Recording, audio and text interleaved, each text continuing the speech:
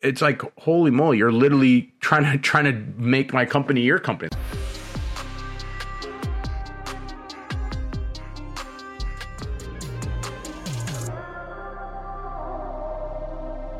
Hey, welcome back to the Real Slim Fady Show. I am Fady Hawatma, and today we are talking about raising money in the Midwest versus raising money on the coasts. I've done both. This is a topic I've gotten a lot of questions about for a long time. As a mentor for several incubators in Chicago and the Midwest, a bunch of companies ask me this. If they're in the Midwest, if you're Chicago, St. Louis, Minneapolis, whatever company in the Midwest, where should you raise money? And I want to preface this entire episode as directly and transparently as possible. As an Arab immigrant, I cannot say many good things about raising money in the Midwest. All this is my personal experience. And please, if anyone does disagree, I want to hear from you. I want you guys to reach out if you disagree with everything that I'm saying or anything that I'm saying, or if you have similar experiences. I know there are a lot of egos and reputations at stake on this topic, Midwest pride around really going against the coasts. And I welcome any and all feedback, really. So let's get into it. Raising money in the Midwest versus raising money on the coasts could not be more different. It really could not be more different. In my experience, when you look at quote unquote early stage investors in the Midwest want to see traction, 10,000 MRR, product market fit, a team. They want to see experienced teams that have been there, that have done that.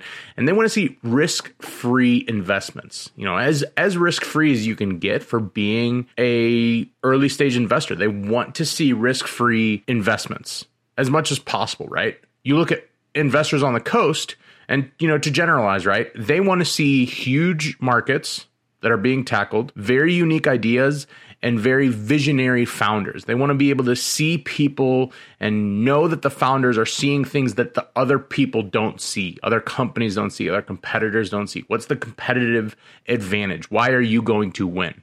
That was a huge thing when I was pitching for the coasts. When I was pitching in the Midwest, it was, how low can I get your valuation? How much revenue do you have so far? I want to talk to every one of your customers. I want to do all this crazy kind of in the details, in the nitty gritty diligence. And on the coast, it was very much more about the vision, about what are we tackling? How are you different? How are you going to win?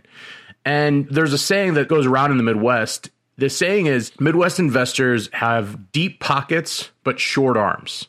Right. In my experience, that couldn't be more true. I had a lot of conversations with several families, several investors that were legit billionaires. And for them to even come close to 100,000, 250,000, anything like that, it was like I was pulling teeth. Right. While I was pitching to raise my seed round, I was even told by several Midwest VCs, early stage VCs, keep in mind, I'm talking early stage, pre-seed, seed, Series A, and these VCs looked at the massive market that Clockwork was after, right? Clockwork is after financial modeling, financial planning and analysis. It's a huge market. And they're like, hey, great. You already have some early traction. Why don't you just keep running this as a lifestyle business and make $1 million a year yourself? I was honestly blown away the first time I heard that. And then the second and third and fourth time, I was like, man, this must be just a Midwest thing, because there's no way that anyone else that I've explained my idea for Clockwork even came close to that conclusion. And pitch after pitch, right? I was being put into this box of, this is what you should do. This is how you should go do it.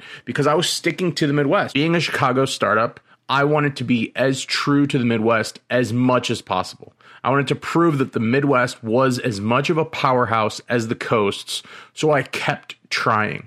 And in all honesty, if I wasn't as stubborn and passionate about what I wanted Clockwork to become and what I was doing with Clockwork would have died before it even began if I stayed and let the Midwest investors, Midwest VCs really take hold of my company. Because give me money, they had a lot of opinions. They had a lot of ideas. Change this. Why are you doing it this way? Why should you do this? And I was defending all my ideas, but it very quickly, I looked at self-doubt and I was like, man, maybe I'm doing this wrong. Maybe I should be focusing on X, Y, or Z, or I shouldn't say this. I was starting to internalize the feedback I was getting from these VCs just because they didn't see it. They didn't see the vision. They didn't see the path that I have with Clockwork. And I'm going to share a little story with you guys about the worst experience with a VC that I've had in my life. And keep in mind, as an outsourced CFO, that I ran an outsourced CFO firm for about 4 years, and I raised millions of dollars for my clients, and I've worked with tens and tens and tens of VCs. And this is by far the single worst experience I've ever had in my life with a VC. And I'm not going to tell you the name. I'm not going to say which one, but it is one of the most active VCs in the Midwest. And they put me through 6 months of diligence for a measly $250,000 check, an opportunity for a $250,000 check. They ended up backing out the very, very last minute.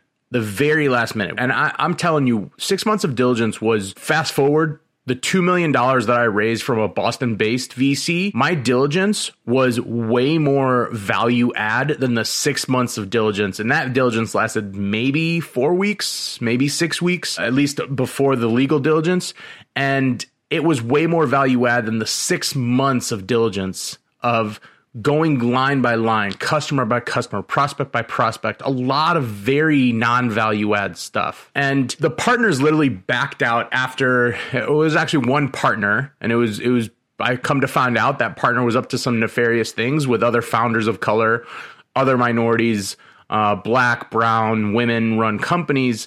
And it was a very fishy situation. And if that situation isn't bad enough, they convinced an angel investor who I had on the hook basically for a $500,000 investment. They reached out to that angel investor, convinced him to put the money in their fund for their seed stage fund rather than putting it into Clockwork. And they basically sold him have a little piece of a lot of companies rather than a big piece of a company that we don't believe in. And that was literally how it was pitched to this angel investor. And the angel investor, called me one day, was like, I'm so sorry, but the terms they're giving me are too good.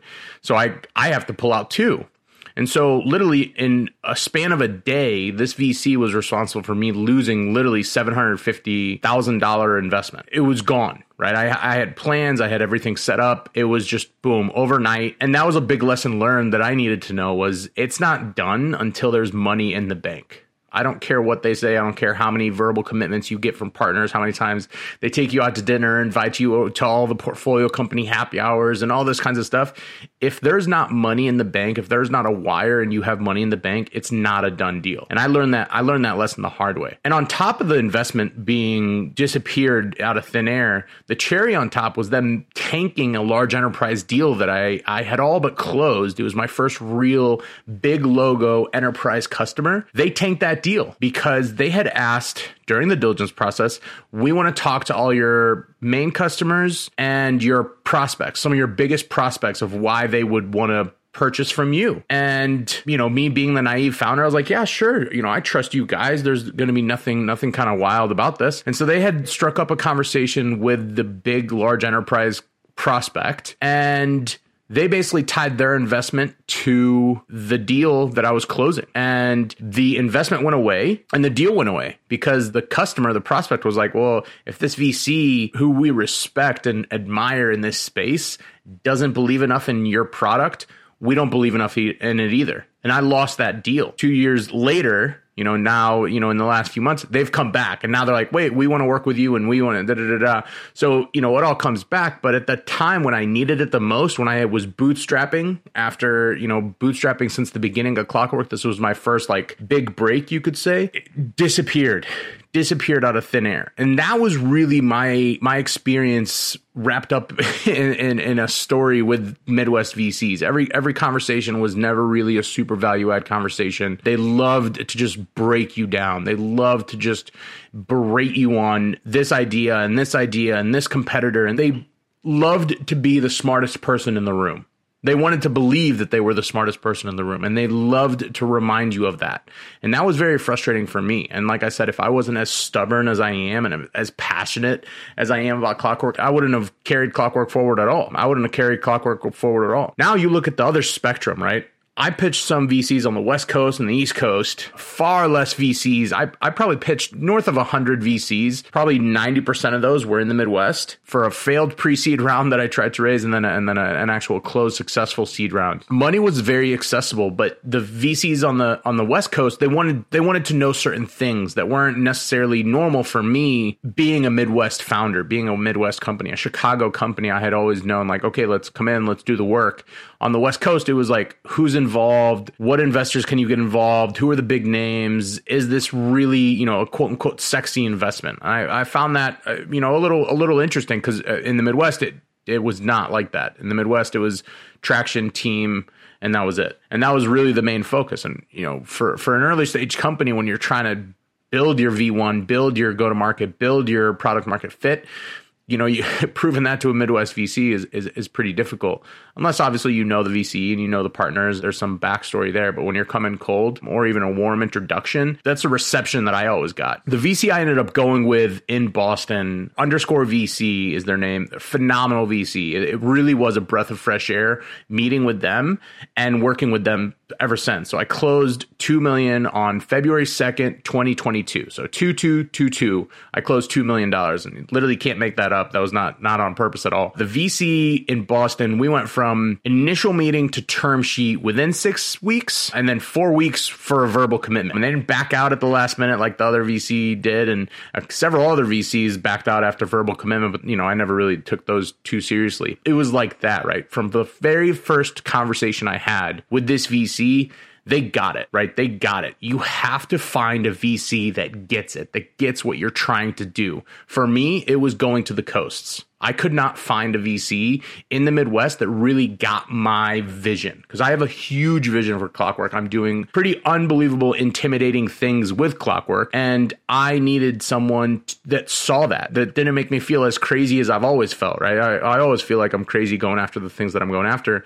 But, when I spoke to this VC out in Boston, they got it. They saw the big vision, the huge market, the huge idea. They weren't intimidated by it and didn't think that it wasn't doable just because it was such a grand idea, grand project, essentially. It's a huge undertaking. The VCs I spoke to in the Midwest, and like I said, I spoke to over 100 of them between the pre-seed round that I ended up raising and successfully raising the seed round. They never really got it. And I always knew that they never got it. And I always just kind of in my mind, I'm like, maybe I'm looking about this the wrong way. Maybe my solution's not the right way, but I lived this problem, right? I lived the market. I lived the customers. I worked with them the whole time. The 4 years I was running my outsourced CFO firm, I was living in the market. So I knew the market. I was a customer. I literally was a customer of what Clockwork eventually came to be. And I lived that pain. And I built Clockwork because of that pain. So me having to second guess the problem in the market, and it was kind of alien to me where there were certain times where I would get down on myself. I'm like, what am I doing? Like, I know this. I know the market. I know this is a huge opportunity. I know this is where Clockwork can win, and this is where we're going to fit. And I just had to keep pushing forward. The VCs in the Midwest, quite honestly, they took a lot of the wind out of my sails, And when you're fundraising, it takes a lot of time and a lot of energy to fundraise. And I was treated pretty poorly by the VCs in the Midwest. To be as blunt as possible, as an Arab immigrant, and keep in mind, again, this is my experience, right? If you all think it's different, please let me know. But the market that Clockwork lives in has a lot of noise. There's no clear leader. It was easy to be scared after doing just a little Google research. And that's what all these VCs were doing. They didn't really know about the market. It's a newer market. And so they're like, well, what's happening here? And they'll get scared off by seeing a few indicators in the market. But if you actually knew what you were looking at, you actually knew the market, you knew the industry, you'd see the opportunity. And the coastal VCs saw that. Right? They saw the opportunity. They saw the noise that was in this market, but they saw the competitive advantage. They saw how I was positioned to win this market, and they wanted to get past that. They saw it and they got on board immediately, and they're like, okay, let's talk big picture. Let's talk, how do we tackle this together? You want to talk about diversity, especially in the Midwest. It's the name of the game, right? Especially in the last few years, all about diversity, diverse founders, diverse partners, diverse VCs. Being a brown founder, I had a nearly impossible task finding a VC that was an actual diverse team in the Midwest. let alone had invested in diverse founders, not just one or two, like an actual set, rather than, the 1 to 5% of their portfolio companies being diverse founders, women, Black, brown, immigrant, any people of color. It was impossible. It was very, very difficult. When I looked at the coastal VCs, I was like, wow, this is actually a diverse team. They have actually diverse investments, and they're not touting the diverse investments as, look, we have one. No, they were actually investing in diverse founders, actually systemically. It wasn't a one-off. It wasn't an exception to the rule. They actually had diverse founders, not just to help the stats, right? That's what the coastal VCs, that's what I saw. And when I spoke to the Midwest VCs, and I'm brown, being a minority, it was very difficult to feel good about it. It was very difficult to feel good about being a minority when I'm pitching Midwest VCs that did not care. They did not care. They didn't want to hear about it. Even if they did, oh, great.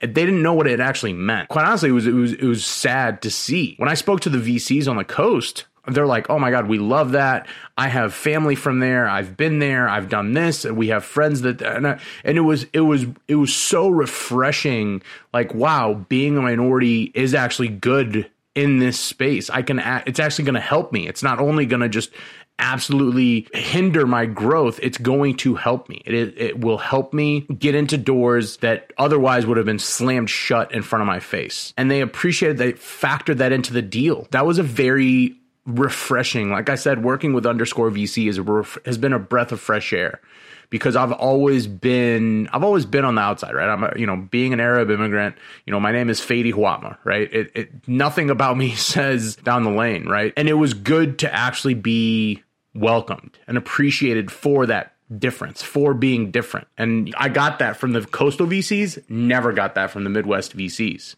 Never got that from Midwest VCs. It was always, is this going to be our token minority investment or not? Then you look at their portcos, 1 investment, 2 investments. That does not put a lot of comfort in my mind and in my gut. My gut instinct was always a little against it, right? And that's not to say that the VCs that are focused on diversity, they're focused on minority-run companies, minority-run founders, they weren't any better. They weren't any better. They just like to act like they were, in all honesty. And that was my experience with the VCs. When I speak to them, it's traction, experience. Oh, you don't fit in this box, and we don't really care to look at it in the big picture. And that's it. And the feedback was always so critical. It was so critical. And I think that's another piece that's super important with the Midwest VCs. They will destroy your vision, your pitch, your market, your product, your customer. They'll destroy it. Even if it's a no, they'll destroy it. The VCs on the coasts, when it was a no, it was, hey, we love what you're doing. This is the one thing that really didn't fit well with us, or we weren't comfortable with, or we couldn't get comfortable with, but we love what you're doing and keep us up to date, And usually when you get a response of keep us up to date, that's always a no, right? That's always an easy way, a nice way to say, fuck off, we're not interested. But really in the Midwest, 100%. If someone says keep me in the loop, it's a fuck off, we're not interested. If a VC on the coast says right now it's not a fit, but please let us know how you develop, how you evolve, because they gave valuable feedback. That was the difference maker. It gave valuable feedback. I was actually able to improve my pitch. I was able to improve the pitch deck itself. I was able to improve certain things about our go-to-market because the feedback was actually there. And it was incremental changes, right? When I pitched VCs in the Midwest, it was change your entire go-to-market strategy, change your entire product. Why are you focused on this? It's like, holy moly, you're literally trying to make my company your company. There's a reason that I'm the founder, and I'm trying to pitch you to have you understand it. And so, it was never really helpful. Even if they didn't get it, they wanted to drive you into the ground and make them feel good that they didn't get it. On the coasts, it was, hey, we don't get it, but we love what you're doing. We want to see you succeed. And it was a very good feeling. It was really refreshing, quite honestly, to pitch outside Chicago, pitch outside the Midwest. It was very difficult, very, very difficult. So if you're raising money in the Midwest and you're a Midwest startup, do not be closed-minded. Do not think that you can put whatever Midwest city you're on your back and be like, I'm going to raise this in the Midwest and be loyal. There's no pride in that. Look everywhere. Look across the globe for investment that is going to fit your thesis, that is going to fit your vision, fit your model, fit what you want to do, look everywhere. Do not stick to the Midwest. There's no reason to try and have the Midwest pride and stunt your growth, because I did that. I took that on the chin. I took that L, and I was so focused on that because I was like, there's no way I can go anywhere else. And it stunted our growth. It stunted my growth. But I learned one hell of a lesson. And I'm so glad that I went through that experience because it helps me, right? Now I'm way more focused on who I talk to, how I talk to them. Back then I was taking all the meetings that I could. Now I'm very, very focused. And if I do a cursory review and they don't align with me, I'm not taking that meeting. And so keep in mind, like I said, this is my experience. If you disagree with it or have any other thoughts or have a similar experience, please feel free to reach out. Share with me. If you want to be on the guest on the show, if you are a VC, you work in the VC, you have been a company, you've successfully raised in the Midwest, and you are an immigrant, you are a minority, I'd love to hear from you. I really want to see that. I want to be proven wrong. I want to see that my experience was just that, my experience. It was the exception, not the rule. And so I love working with VCs that really see your vision. And that's what I urge every fellow entrepreneur to do. So thanks for listening to the Real Slim Fady Show. Check out my company, Clockwork.ai, for everything financial modeling, forecasting, financial planning, and analysis. And we will see you next time.